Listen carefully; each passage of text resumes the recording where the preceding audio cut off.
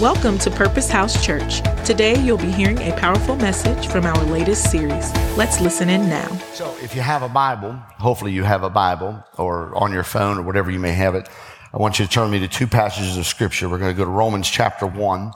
Then we're going to flip to the right a little bit and we're going to go to Ephesians chapter 1. Last week, unplanned, we talked about the power of your authority or the power of your place. I could finish that today and talk about being the power of proper balance, that many people want to pursue power versus their character. And there's a lot of people who operate in power who have no character. And I would prefer people to pursue character and then God endue you with power. Because you can operate in gifts and not have any character. Let me give you a little biblical example. Do you think the donkey had any character? But he operated in gifts. Have good godly character. If you call yourself a man of God, be a man of God. You call yourself a woman of God, be a woman of God. And I too have a righteous indignation about what the enemy is doing. But I'm not going to preach on those lines. I want to talk to you today about the power of salvation. Romans chapter 1, I'm going to read a couple verses in your hearing, and then we're going to jump to Ephesians chapter 1. For I am not ashamed. This is Romans chapter 1, verses 16 through 18. I'm reading out of the New King James Version. For I am not ashamed of the gospel of Christ, for it is the power of God to salvation for everyone who believes, for the Jew first, and also for the Greek. For in it the righteousness of God is revealed from faith to faith. As it is written, the just shall live by faith. For the wrath of God is revealed from heaven against all ungodliness and unrighteousness of men who suppress the truth in unrighteousness. Now, if you have your Bible, flip over to Ephesians chapter 1 and verses. I'm going to read quite a few verses to you in your hearing. Everybody all good? Okay. Ephesians chapter 1, I'm going to begin reading in verse 3. We're going to go through verse 14, and it reads like this. Blessed be the God and Father of our Lord Jesus Christ, who has blessed us with every spiritual blessing in the heavenly places in Christ, just as he chose us in him before the foundation of the world, that we should be holy and without blame before him in love. Having predestined us to adoption as sons by Jesus Christ to himself, according to the good pleasure of his will, to the praise of the glory of his grace, by which he made us accepted in the beloved. In him we have redemption through his blood, the forgiveness of sins, according to the riches of his grace, which he made to abound toward us in all wisdom and prudence, having made known to us the mystery of his will, according to his good pleasure, which he purposed in himself, that in the dispensation of the fullness of times, that he might gather together in one all things in Christ, both which are in heaven and which are on earth in him. In him also we have obtained an inheritance, being predestined according to the purpose of him who works all things according to the counsel of his will, that we who first trusted in Christ should be to the praise of his glory. In him you also trusted, after you heard the word of truth, the gospel of your salvation, in whom also, having believed, you were sealed with the Holy Spirit of promise, who is the guarantee of our inheritance until the redemption of the purchased possession, to the praise of his glory. Now, God said he would confirm his word with signs following. Just a few moments ago, you felt the presence and the Spirit of God. That is the guarantee. That is the seal of everything in which you've put your faith in. Just said it right there, that the Holy Spirit of promise, who is the guarantee of our inheritance. And when you feel that, that ought to be a guarantee to you that everything you have believed is real. And it is true. Now, I read to you out of the New King James Version. Most of you are probably reading in a different version. Most of the English Bibles have taken Ephesians chapter 1, verses 3 through 14, and broken that down into multiple sentences so that we could handle it, so we could consume that. How many of you were able to consume what I was saying as fast as I was reading it? it probably didn't make a whole lot of sense to you. So we try to break things down in smaller portions so that we can try to gather some wisdom out of what we just read. So I want to break down what actually in the Hebrew and in the Greek was the longest sentence in the Bible. It's the greatest sentence ever written, but it's actually the longest sentence. A few years ago, there was a man by the name of Stanley Fish, and Stanley wrote a book called How to Write a Sentence. I need to reread this one. How to write a sentence, and then also how to read a sentence. And in his book, he looks not at just writing in general, but at what makes a sentence truly remarkable. The one kind of sentence that he greatly explores, he labels as the subordinating sentence. In this type of a sentence, the author adds phrases upon phrases to modify the basic content of the sentence. This is often how an author takes a relatively brief idea and explodes it in a variety of ways. We would call that Sunday at Purpose House. We take one little word and go an hour and a half on it.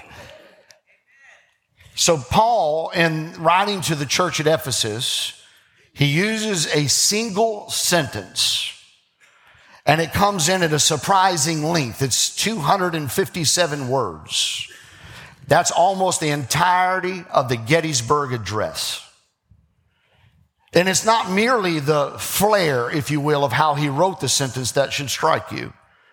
It's the way that the Apostle Paul takes a basic thought that God has blessed us. Verse 3. And he explores the way that God has blessed us from the widest angle possible. That God has blessed us. It's easy just to say God has blessed us. Well, how has God blessed us? We realize then by reading the text here through verse 14 that we have been blessed from the eternal past to an eternal future and everything in between. God has blessed us from the very beginning. He's blessing us now, and we're going to be blessed in eternity. God has blessed us.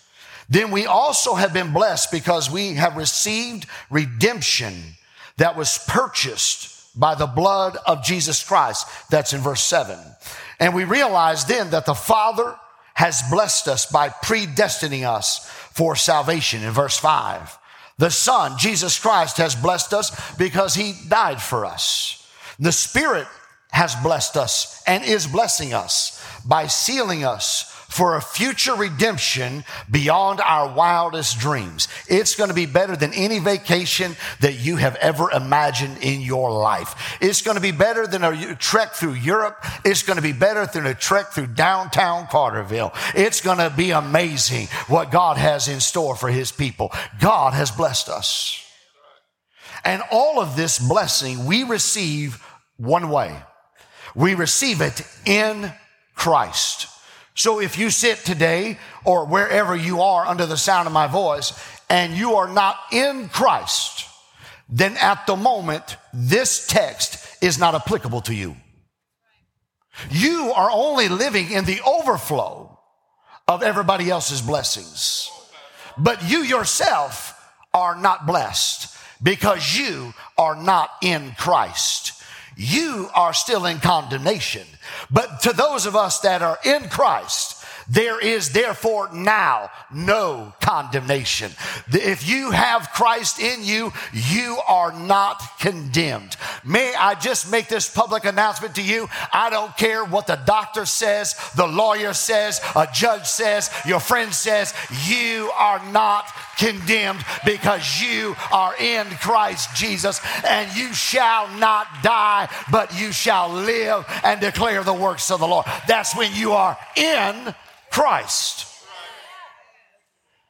And that word in Christ, or that theme in Christ, it runs through everything that Paul is writing here. About a dozen or so times in the passages, he runs this thought about being in Christ.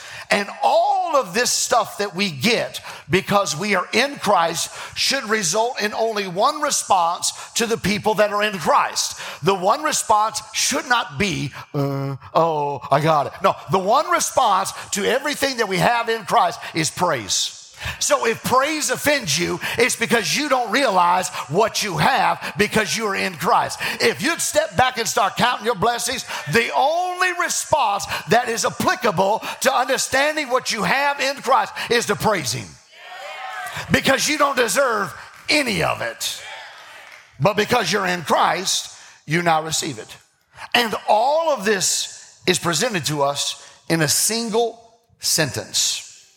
The English Bibles don't present it that way, but it's all presented to you in a single sentence, one single thought about everything that Christ has given to us. Now, I spent a year, I think it was 2 years ago, reading through the Bible from a different translation than what I preach from, because I have to retrain my brain. I grew up King James only. When Jesus was crucified, a King James version of the Bible fell out from underneath his arm. That's how I grew up. Maybe you didn't grow up that way. That's how I grew up. It was King James, and if you really wanted to be holy, you had a King James version, Thompson Chain edition. Anybody else in the house? Just say glory. You felt the glory, right? Thompson Chain, glory. So I spent a year reading through the Bible in the English Standard Version, or most of you know it as the ESV. And let me read it to you, the same sentence, the way it was originally done, because most of you have periods and you take a break. It says, "Blessed be the God and Father of our Lord Jesus Christ, who has blessed us in Christ with every spiritual blessing in the heavenly places, even as He chose us in Him before the foundation of the world, that we should be holy and blameless. In love, He has predestined us for adoption as sons through Jesus Christ, according to the purpose of His will, to the praise of His glorious grace, with which He has blessed us in the Beloved, in whom we have redemption through His blood, the forgiveness of our trespasses, according to the riches of His grace, which He lavished upon us in all wisdom and insight, making known to us the mystery of His will, according to His purpose, which He set forth in Christ as a plan for the fullness of time, to unite all things in Him, things in heaven, things on the earth, in whom we have obtained an inheritance, having been predestined according to the purpose of Him who works all things according to the counsel of His will, so that we who were the first to hope in Christ might be to the praise of His glory, in whom also you also, when you heard the word of truth, the gospel of your salvation, and believed in Him, were sealed with the promised Holy Spirit, who is the guarantee of our inheritance until we acquire possession of it, to the praise of His glory." We have been blessed with every spiritual blessing. Now, maybe I read it too fast for you, so let me break it down again. We, Christians, are in Christ. Because we are in Christ, we now have a new model of the way in which we live. There is a new way to exist. The old way doesn't work anymore. We now have a new way to live and a new way to look at life. It used to be when problems would come our way, we would feel hopeless. But now that I am in Christ, I am not hopeless, I am hopeful. There is a new way of looking at it. In verse 4, God chose us in Christ. You didn't choose Him, He chose you. You didn't just show up here on this Sunday morning because you chose Him. No, you showed up here because He chose you. That changes the whole dynamic. Because I'm not worthy of even being chosen, but God so loved the world. Put your own name in there. For God so loved Jason that He gave His only begotten Son. God chose to send Jesus Christ to die so that I wouldn't have to die, but that I might have life and have life more. But that puts a whole different spin on it. He chose me. We didn't choose Him. And He chose us in Christ before He created the world and all that is in it. That's verse 5. So He chose you long before you ever knew you needed a choosing. Before he created the world, before he created the stars and the moon, before he created all those things, he chose you. There was a day when he looked back all through eternity and he said, in 2023 in Heron, Illinois, I'm going to have a worship service and I want to make sure that you're in it. I chose you to be here in this moment on this day because there was going to be something that was going to come in your life and the enemy was going to say he's got you, but God said he doesn't have you. I chose you. And because I chose you, you have every blessing that I have to offer. It's in your life because you are in Christ. I didn't think I was going to preach. I thought I was going to teach a little while. He chose us in Christ before he created the world and all that is in it.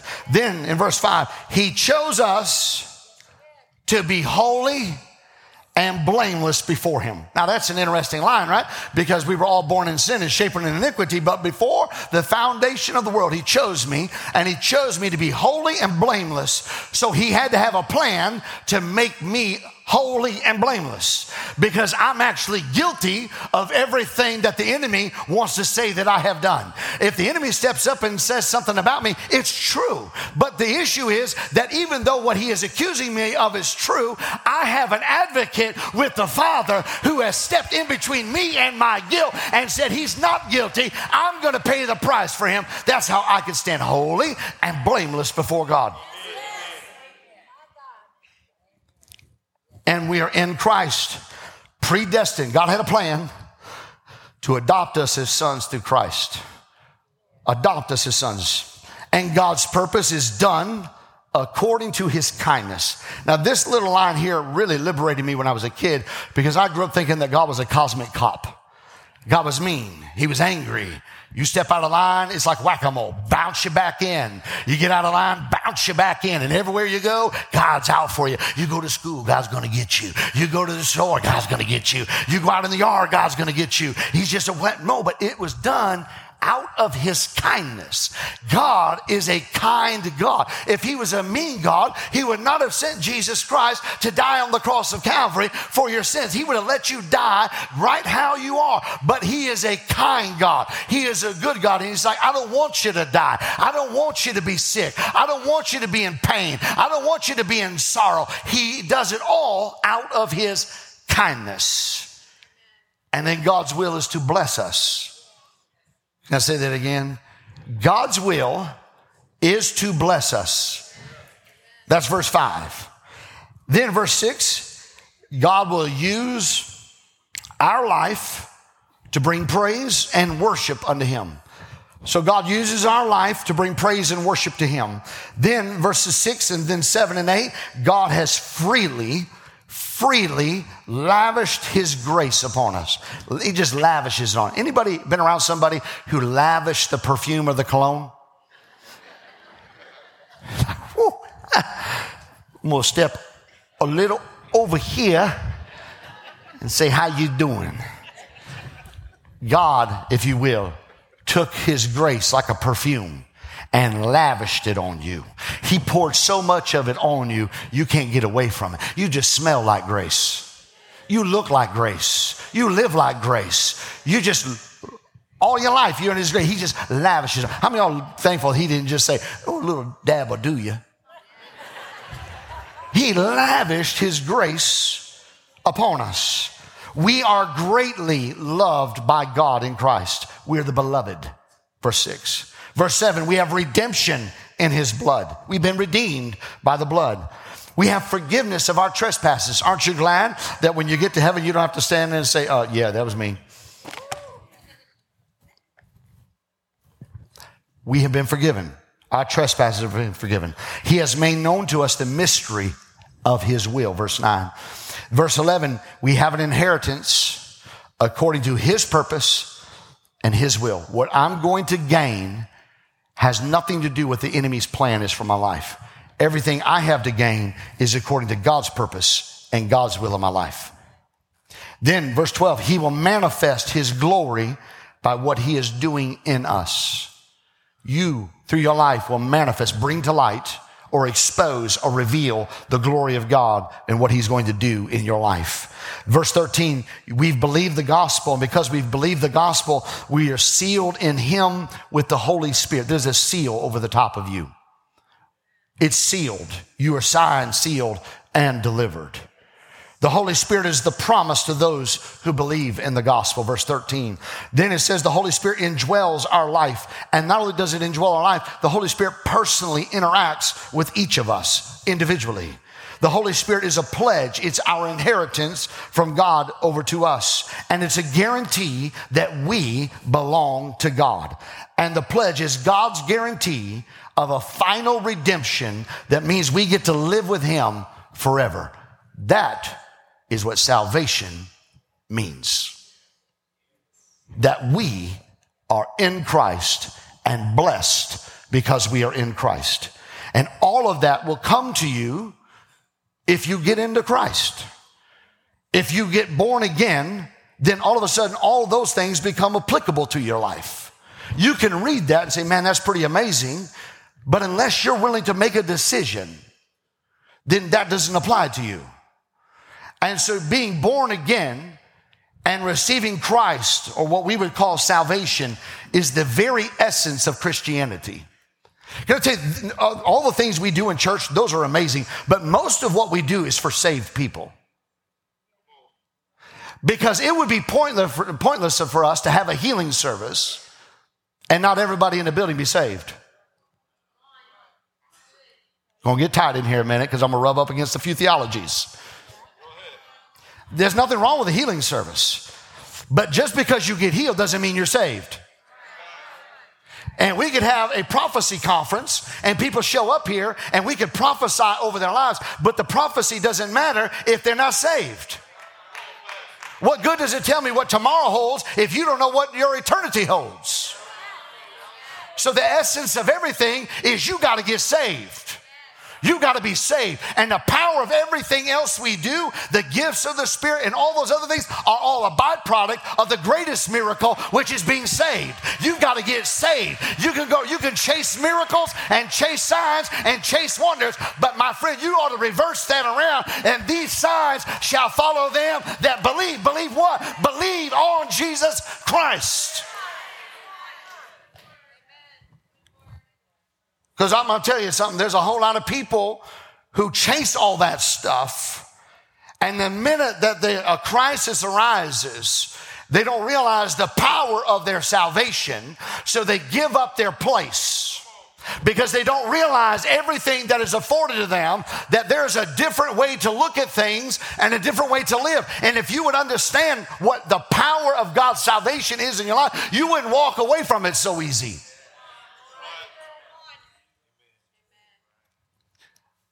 Now, people are going to ask me, well, do you believe in once saved, always saved? I believed in a blessed assurance, and no one can pluck you out of the hand of God, but you can walk out of it. The devil cannot make you get out of the hand of God. You willingly make a choice and a decision. And the minute you do, this is what the Lord said to Peter, your enemy wants to sift you as wheat. And so if you step out of the hand of God, all of these promises that I'm reading about, you have taken yourself out of the protection of Almighty God. So if there was ever a time to be in Christ and make sure your calling and election is yes and amen, it is right now. Because the enemy is like a roaring lion seeking whom he may devour. So you need to make a decision today, whether you have not done it yet or you've done it in the past, that as for me and my house, we will serve the Lord. I'm going to be in Christ Jesus.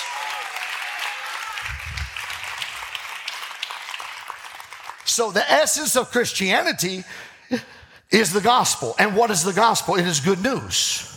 What is the good news? You can be saved. Let me read Romans chapter 1, verses 16 and 17 again. For I am not ashamed of the gospel of Christ, for it is the power of God. What is the power of God? The gospel of Christ. To salvation for everyone who believes. For the Jew first, also for the Greek. For in it, the righteousness of God is revealed from faith to faith, as it is written, the just shall live by faith. Now, the entire theme of this epistle that Paul wrote to the church in Rome, we call it the book of Romans. It is a letter that Paul was writing them. The entire theme of it, the very essence of it, its intrinsic nature, its indispensable quality of something is salvation. You got to be saved. You got to be saved. You got to be saved. I mean, every chapter, you got to be saved. You got to be in Christ, in Christ, in Christ. And I'm sure people get tired of hearing that, but if you don't understand what it means, then maybe we ought to repeat it. Verse 17 is the very verse that Martin Luther was wrestling with. And when he finally came to a conclusion about verse 17, it transformed his life. He was reading a word from the Lord, because that's what this is. He's reading a word from the Lord. He's going over it and meditating on it. He's wrestling with it. And may I tell you, there's many scriptures I wrestle with. It's not that I don't believe them. I'm just trying to figure it out. And he's wrestling with it. And he comes to this conclusion, and it transforms his life. And because his life was transformed by a word from the Lord, it then has a major effect on the history of the entire world.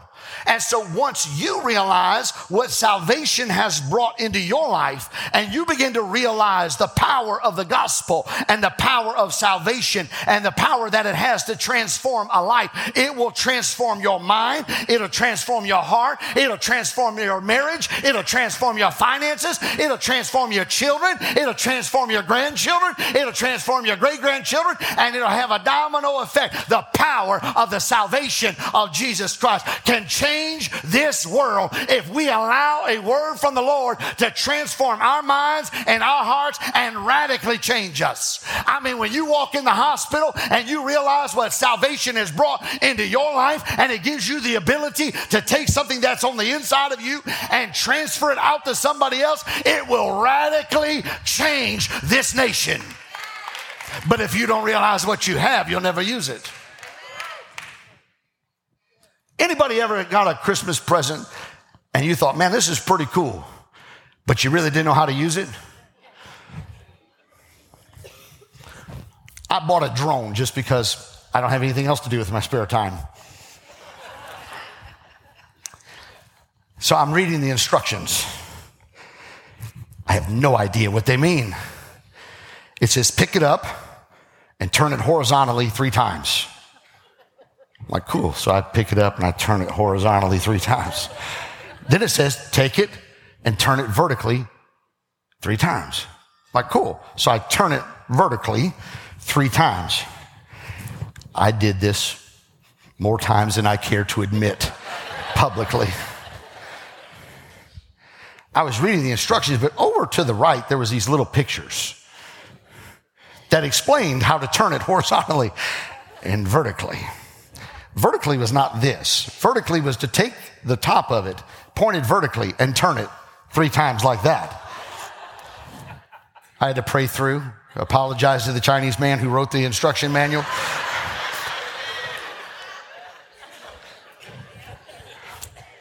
If I had just looked at the example, then I would have known how to operate what the Creator created.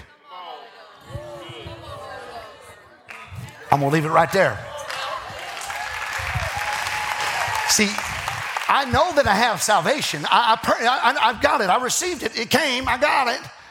And I'm trying to operate in a way, but I'm not following the example because I really don't know what I've got, and I don't know how to operate in it. And God didn't call you and save you for you to sit in a church pew or on a church seat. He called you to operate in it. And he wants you to look at the examples that he's put in there, and that's how you operate, right? After you have been saved, after you have been called, and after you are following Christ, when he called the disciples and they left their jobs, they didn't just go back to living everyday normal lives. What they did was they laid hands on the sick, they cast out devils. That's what they did after they realized that that's how they're supposed to operate, because they have salvation. But if you don't know what the power you have, then you'll never operate in it. And may I just suggest that some of you need to go back and read the examples again. Verses, the word of the Lord, can have an incalculable effect on world history.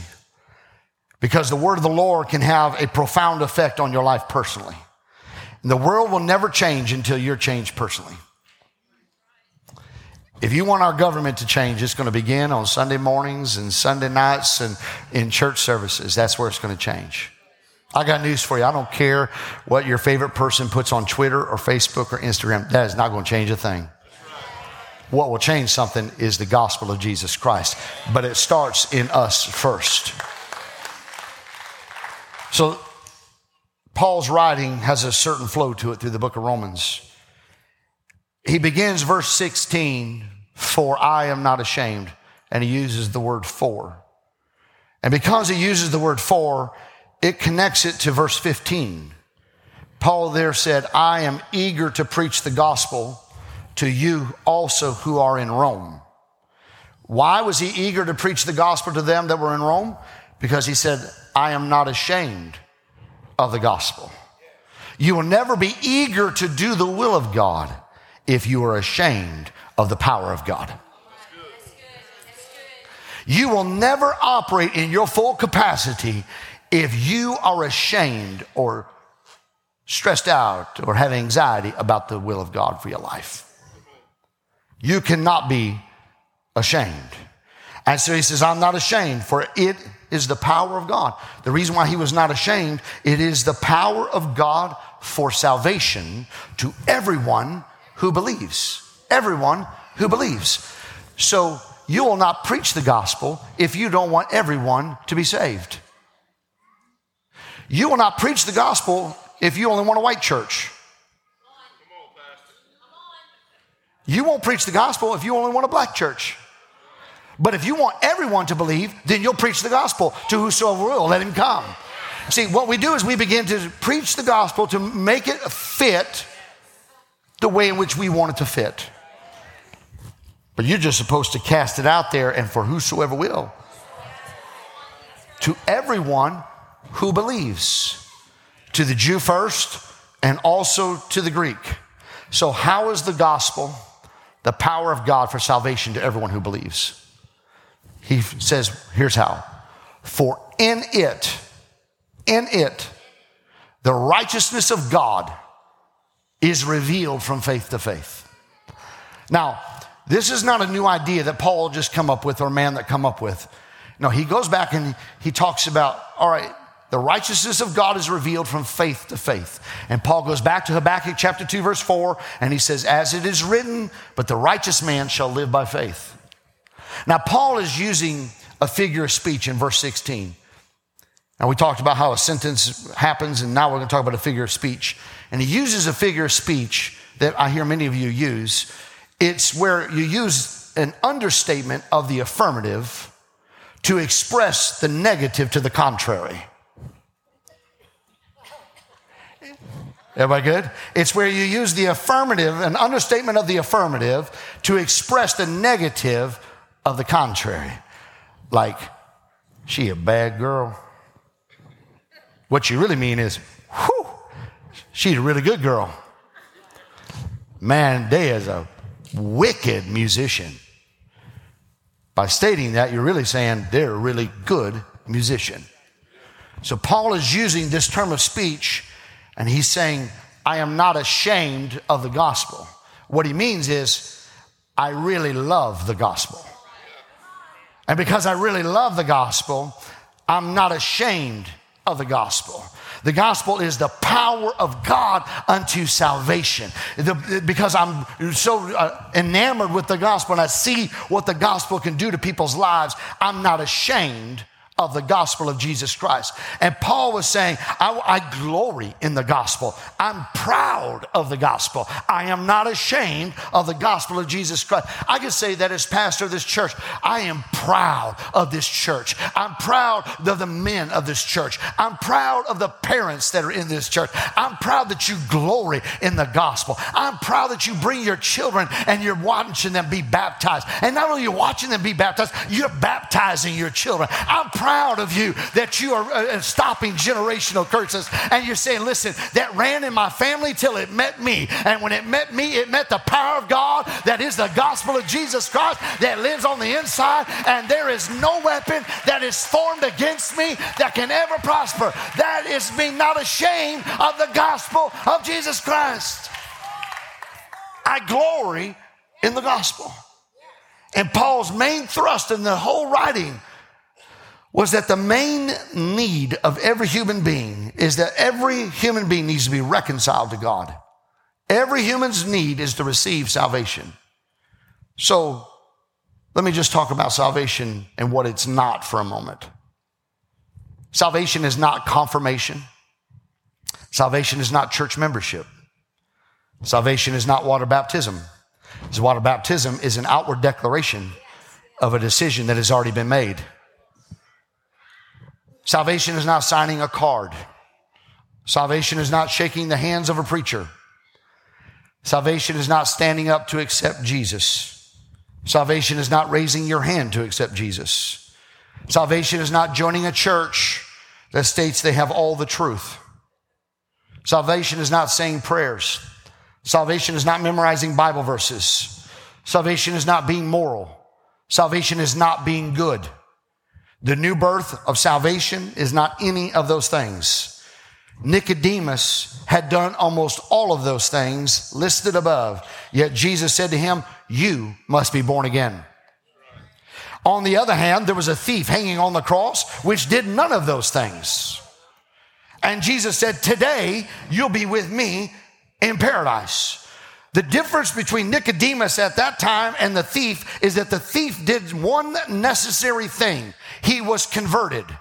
He accepted Jesus as his personal Savior. He repented and he turned to God with his whole heart. Let me give you some text so you can write them down. Matthew chapter 9, verses 1 through 7. Luke chapter 7, verses 48 through 50. Luke chapter 18, verses 9 through 14. Luke chapter 23, verse 43. John chapter 8, verses 1 through 10 tell us that exact story. There is one thing that is necessary beyond living moral, living good, living what you feel is right, all those things. You have to be converted and you have to make a decision that Jesus Christ is Lord over your life. All those other things will not matter unless you have been converted. Because I've been around all kinds of people who have all kinds of forms of religion. They have a form of godliness, but are denying the power thereof. And you can have all of the forms and not be saved. And it comes down towards your heart, towards Christ. How many of you ever seen an apple that is rotten? And the only way you knew it was rotten is you bit into it. It looked wonderful on the outside. So let us say that I took that apple that you didn't know was rotten, but it had been on your counter through the 21 days of prayer and fasting, and you didn't eat it for 21 days. It's nasty, shag nasty on the inside. And you bring it to me, and I put a coat of wax on that, and I preserve the outside of it. And just because I preserve the outside of it doesn't mean that I changed anything on the inside of it. Y'all mopping what I'm dropping?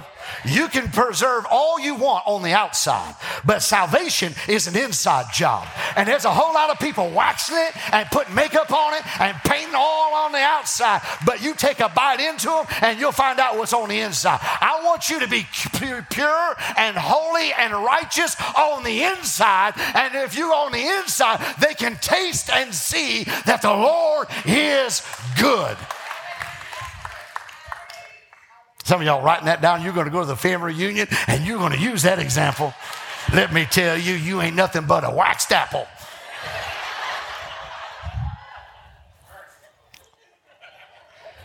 Because the issue of that apple had nothing to do with its outer layer, the skin.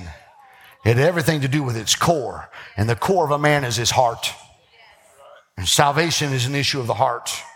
New birth is a new creation from above. It's the direct operation of the Word of God and the Holy Spirit upon a person's life. It changes a person completely. It makes them a new creature in Christ. 2 Corinthians chapter 5 and verse 7 talks about a new creature experience there.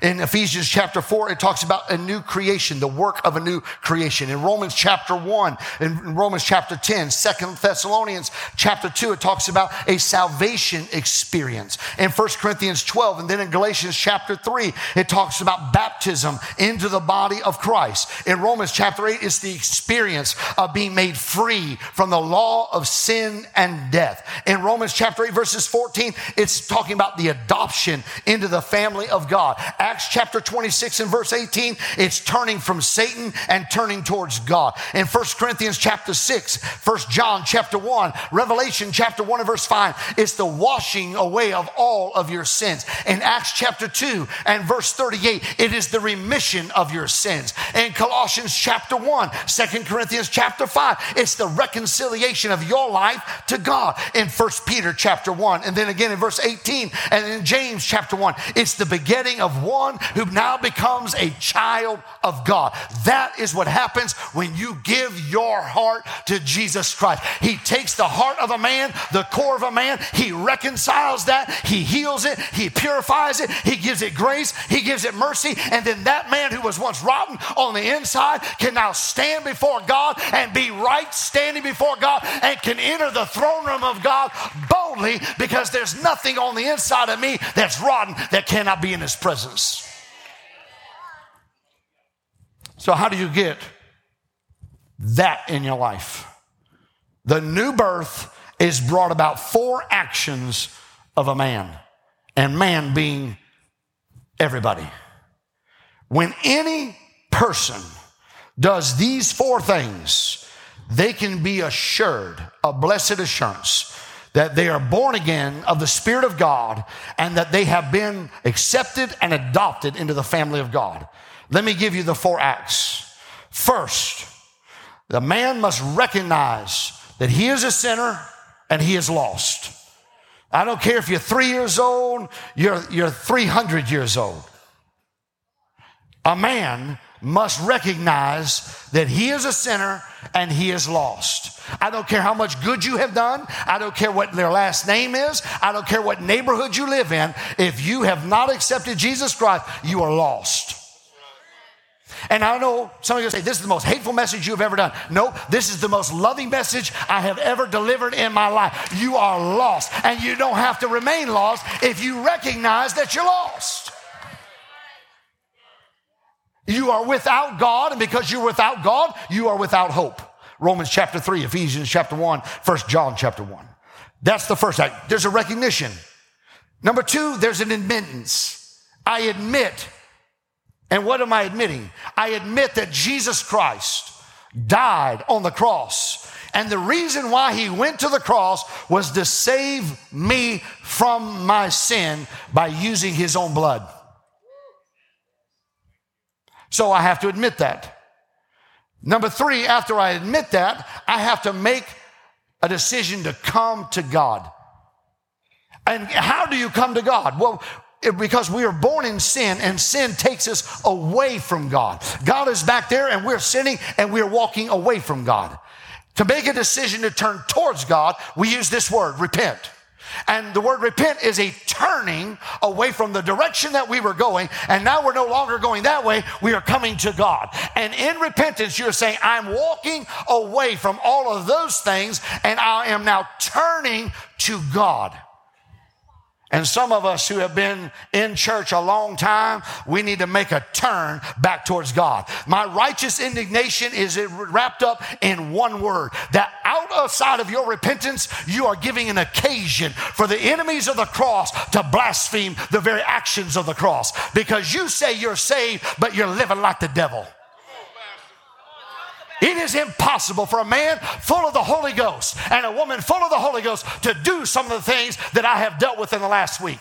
And you can play church all you want, but there is a time that you need to come to God. Don't tell me that you're a Christian and you're living like the devil. You need to make a turn right now, because those that have never received Christ are saying, I'm acting just like them.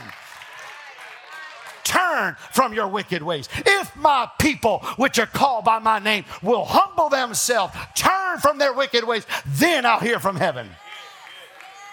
The devil's not holding up revival. The church is holding up revival. It's the backslidden Christians that are holding up revival. How in the world can God give us AI when we have Achans in the camp? You've been covering that stuff up. You've been hiding it in your tent and it's eating you alive. You need to make a decision to come to God. You need to turn from your wicked ways and come to God. And the church isn't going to stone you. The pastor's not going to stone you. You're stoning yourself. And it's affecting just like Achan. It destroyed his wife. It destroyed his children. It destroyed his animals. It destroyed everything. Clean out your tent so the church can take the promised land. Either word, here's what I'm saying. Either get on board or get out.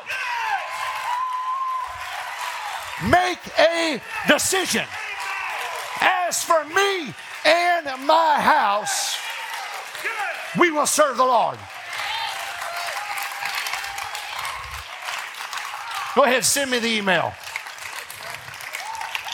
I said it last week. I would rather be an anointed prude than a backslidden preacher. Come to God. Repent of your sins. Turn away from all sin. Plead the blood of Jesus through the name of Jesus Christ over your life, and you shall be born again. The Holy Spirit, when you do that, will definitely make you a new creature in Christ Jesus, cleansing you from all sin by the authority of the Word of God and by the blood of Christ that was shed to atone for your sins. I want to tell you that the power of the gospel of Jesus Christ, before I get to step 4, the power of Jesus Christ will make a new man walking in your shoes. You'll come in here abuser and walk out of here a lover. You'll come in here an addict and walk out of here a born-again believer. The power of God's Word can change your life. It is the most pure, holy thing you could ever have in your life. It'll change you from the inside out. It's the authority of the Word of God, the blood of Jesus Christ. What can wash away sin stain? Nothing but the blood of Jesus. My advice, my counsel, all of our counseling services here cannot wash away your sin, but the blood of Jesus Christ. And the only way to apply the blood of Jesus Christ is to repent of your sins. It's not to say, oh, I need to meet with you about that. No, it's to get your posture right before an almighty God and say, it is me, oh Lord, who stands in the need of prayer. It's me, oh Lord, that needs to be washed by your blood. Make me pure, make me holy, make me a new creature in Jesus Christ. It cleanses you from all sin. Then the 4th thing, you have to believe in your heart. Now I understand that people have misappropriated the word believe, but the word believe is a total assimilation. Total assimilation. Now listen, if I wanted to become a Georgia Bulldog fan, and I said, I believe that Georgia's going to win the national championship and Georgia's going to be my team, the first thing I would do is I would go home and throw all my Notre Dame stuff out the window. I'd burn it in a pile, and then everything would be Georgia Bulldog. I would be Michael's twin. I would totally assimilate. I'd have the flip-flops, the socks. I'd have the knee-highs. I'd have the shorts. I'd have the undershirt. I'd have the hat. I'd have the sunglasses. I'd have the bumper sticker. I'd have the license plate. I'd have the word dog spelled incorrectly on everything I own. I'm totally assimilated into it. And if I'm going to be a believer in Jesus Christ, I'm going to have the shoes on. I'm going to have the socks on. I'm going to have the belt on. I'm going to have the shield on. I'm going to have the helmet on. Everything in my life is about Jesus Christ.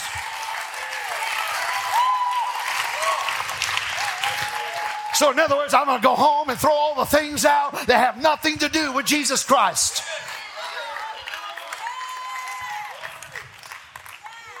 Believe, total assimilation.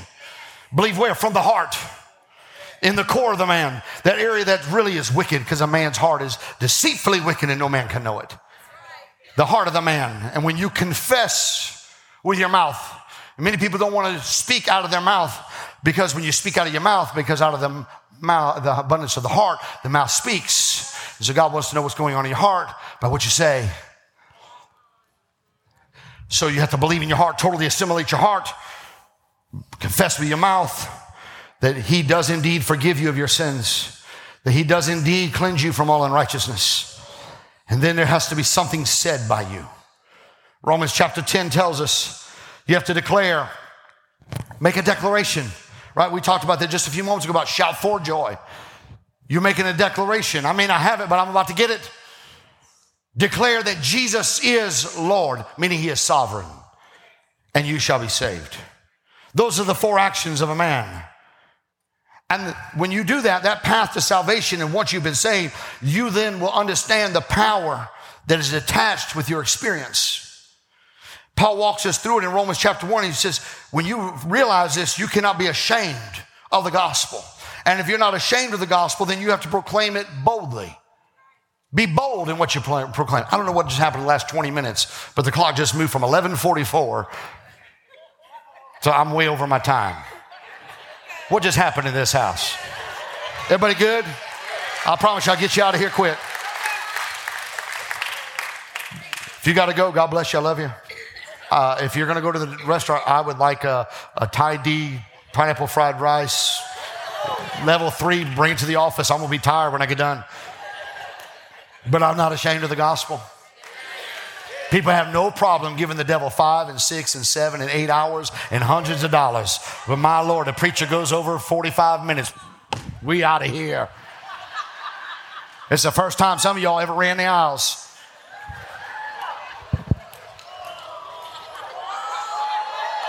Well, glory. I got to get to Bob Evans. That food's terrible anyway. Golden Corral's closed down. The only buffet is in the house of God. It's where you can come in and a Happy Meal or turn into a buffet.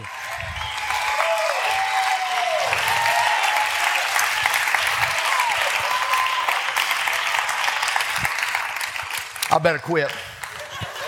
I just looked. I'm on page 15 of 28. My wife's like, hey, man, you need to quit. You cannot be ashamed to proclaim it boldly. Let our broadcast go everywhere. As for Purpose House, we believe in the power of Jesus Christ. We believe in the blood of the Lamb, and he is the only way. He is the truth, the life. He is the door. He is the only way. Proclaim the gospel boldly and unashamedly. And to do that, you first have to believe it. You're not going to profess something you don't believe. So I believe you're healed. Proclaim something unashamedly, boldly. You got to believe it. But to believe it, you have to understand it. The gospel is about salvation. Salvation is needed by every person. Because Romans chapter 3 tells us that all have sinned and fallen short of the glory of God. Salvation is needed by every person. Number 2, salvation requires the power of God. The gospel does not tell people about the power of God. It is the power of God for salvation. This means that salvation is not something that sinners can attain by their own efforts or good works. If that were so, then Christ need not die on the cross of Calvary. Salvation is not a joint project. This is not something you're going to work together on. God has done his part, and then you're just going to contribute your part. Nope, God has done all of it. Now, many people say, well, don't I need to believe?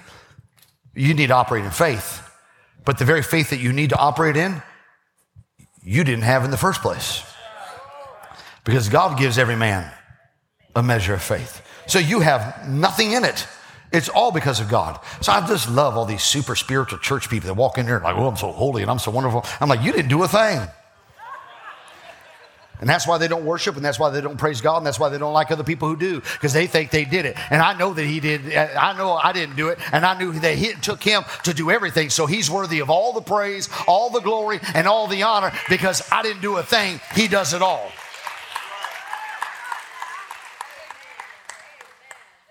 So salvation does not really depend on a human decision, but it depends on the power of God. It requires that God impart new life to a dead sinner.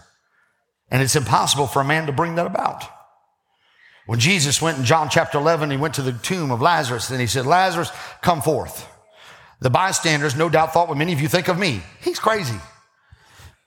He's speaking to a dead man who has been in the tomb for 4 days. There'll be people come here and you're like, that ain't never going to happen. Pastor's crazy. They're crazy. He's been dead. He's been the biggest drug dealer. He's been the biggest alcoholic. But let Jesus speak his name.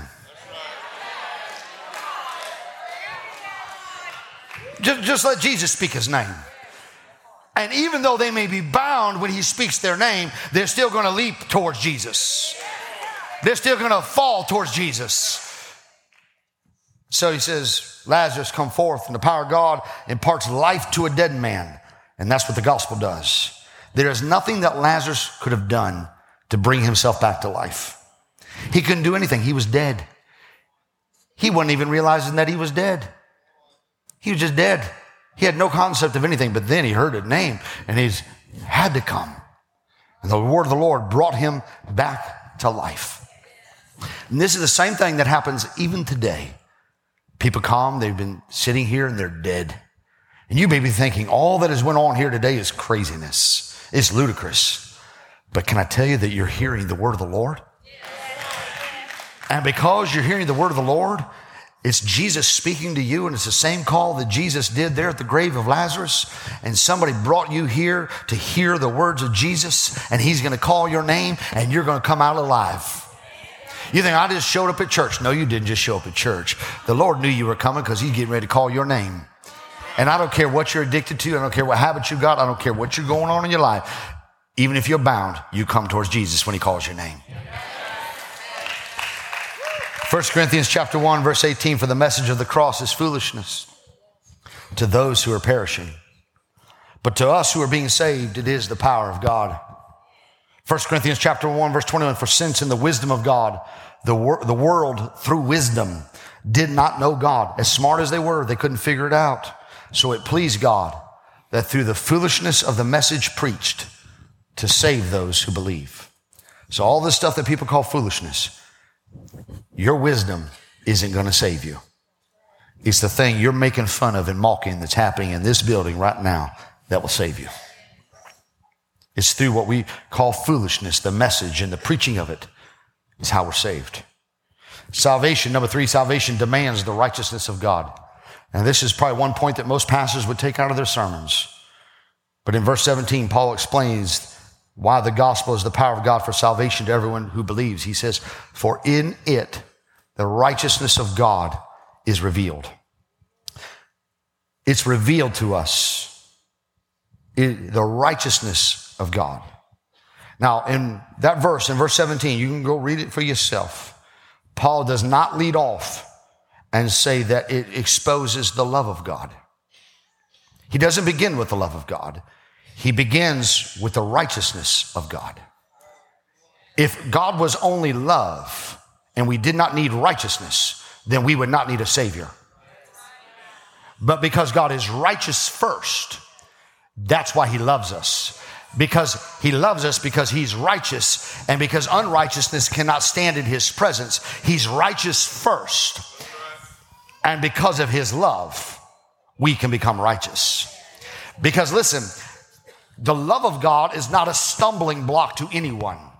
Everybody tells you, God is love, and we should love everybody like God loves everybody. The love of God is not a stumbling block to anyone. But the gospel is a stumbling block. So it has nothing really to do with the love of God that is the stumbling block. The stumbling block is the righteousness of God. Because everybody wants God to be loved, because then he can be my best buddy and he's my co-pilot and we just go everywhere together and, he just loves me. No, he's righteous. And because he's righteous, I need some way to be righteous to be in his presence. If I want God to be not my co-pilot, but my pilot, the only way he's going to get in the car is not because he loves me, but because I have a right to be in his presence. And that is the righteousness of God. And our whole world right now wants to talk about the love of God, but nobody wants to talk about the righteousness of God. But because his wrath is always towards unrighteous, and nobody wants to talk about the wrath of God, we want to talk about the love of God. But if you want to be in the love of God, then you need to get saved so you avoid the wrath of God. Here we go. That's the meanest sermon you've ever preached in your life. No, you can change. You say, I can't change. Yes, you can. If you turn your life over to Jesus Christ, you will become a new creature in Christ Jesus. All things are passed away, and behold, all things become new.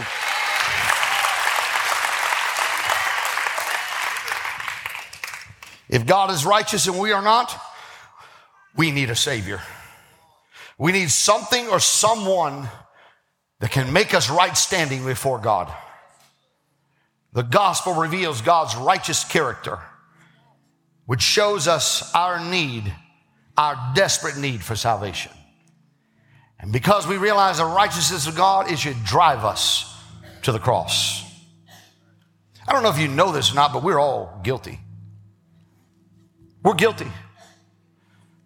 When the enemy comes and he whispers things into my ear, he's technically correct. Technically, he's correct. If he comes up and he talks about the time that I did this or I did that or you did this or you did that, and you're standing there going, well, I did that. And so you think, well, he's telling the truth, but he's only technically telling the truth. I mean, technically, you're correct. I did that. I'm guilty. I'm guilty of the actions. I'm guilty of the thoughts. I'm guilty of the sins. I committed those. And without someone or something intervening on my behalf, then the sentence is death. For the wages of sin are death. But thanks be to God, someone and something did show up. And I'm not standing on this side of the cross guilty of what I have done. I don't plead guilty, and I don't even plead not guilty, because if I pled not guilty, I'd be lying. So the only thing I could do is plead the blood.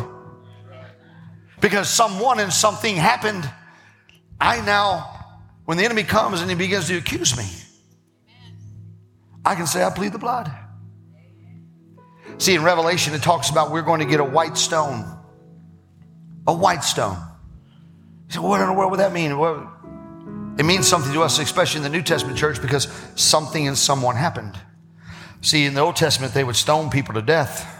But before there was a stoning, there was a sham of a trial, if you will. And they would take them to the center of town, and accusations would be hurled, and the judge would stand with two rocks behind his back, one that was black and one that was white. And he listened to the case. And if he brought out the black rock, you were guilty and worthy of death. But if he brought out the white rock, you were deemed innocent and free to go and to live the rest of your life. And Revelation says we, the believers who are in Christ, because the accuser of the brethren stands before God hurling accusations day and night. Hurling them. And you're standing there in the courtroom of heaven, and the accuser of the brethren is standing there hurling accusations at you and hurling accusations at you. And if you don't know the power of salvation, you're going to stand there with all kinds of anxiety and stress in that courtroom. But if you know the power of salvation and know where you are, you know which kind of rock's coming. Because the same judge is also your Savior. The judge is also your defense attorney. And so you've got a stacked case, my friend. The accuser of the brethren is hurling accusations to the judge, and the judge says, how do you plead? And you're like, the blood. And so when God sees you, he doesn't see what the enemy's accusing you of. He sees the blood. And then a white stone comes out, and you're free to go. Enter in. Well done, thou good and faithful servant, and enter into your rest. But that is not applicable to you if you're not in Christ. To come into Christ, it requires some mention or some expression of faith to everyone who believes, from faith to faith. This begins in faith and it ends in faith. And for time's sake, I'm not going to get into all of us that get wrapped up in works. But it begins in faith and it ends in faith. Because if it was about works, how would you know when you have got enough work established to be saved? But it has nothing to do with your works. It has everything to do with having faith in God's grace. Faith. So with every head bowed and with every eye closed, I'm wondering today if you would begin in faith. Would you have faith enough to believe that God brought you here in this moment for you to walk out of here a different person. To be changed from being outside of Christ into Christ. And sir or ma'am, all you have to do is 4 things. You got to believe. You got to come to God. You have to admit. And you have to declare that He is Lord. Now, you don't have to scream it so loud that I hear it, but you need to scream it loud enough that hell hears it. There has to be a declaration from your heart that comes out your mouth that He is Lord. And He is Lord over everything in your life. He's Lord. So Lord, just as a public declaration, but we come to you today in faith. We come, Lord, believing in who you are, and Lord, needing to become one of yours. And Lord, we come, Lord, to you, and we admit that we have fallen short of your glory. Lord, we have messed it up. We've made a mess of it. We've tried it our own way. We've tried it in our own wisdom. So Lord, to sum it up, we've sinned. We've sinned, Lord. We've sinned in our minds. We've sinned with our hands. We've sinned with our feet. We've sinned, Lord, in our hearts. We've sinned. And Father, we need you, Lord, to forgive us of all of our sin, all of our unrighteousness, and all of our trespasses. We ask, Lord, that you, Lord, would be faithful and just to forgive us of all of our unrighteousness and all of our sin. And Father, I believe that you so loved me that you gave your only begotten Son, that when I would believe on you, I would not perish, but that I would have everlasting life. I believe that. And Lord, because I believe that, Lord, my whole heart believes that. Therefore, Lord, I declare that you are Lord. Jesus is Lord and sovereign over every area of my life and my heart, my home, my marriage, my finances. He's Lord. So be the Lord over our lives right now. In the matchless name of Jesus Christ, I pray. And all of God's people said, amen. Would you stand with me across the building? Thank you for listening today. Be sure to check out our podcast weekly, subscribe to our YouTube channel, and follow us on Facebook and Instagram. You can visit purposehousechurch.org to find out more information about Purpose House Church. Be sure to join us right here next week.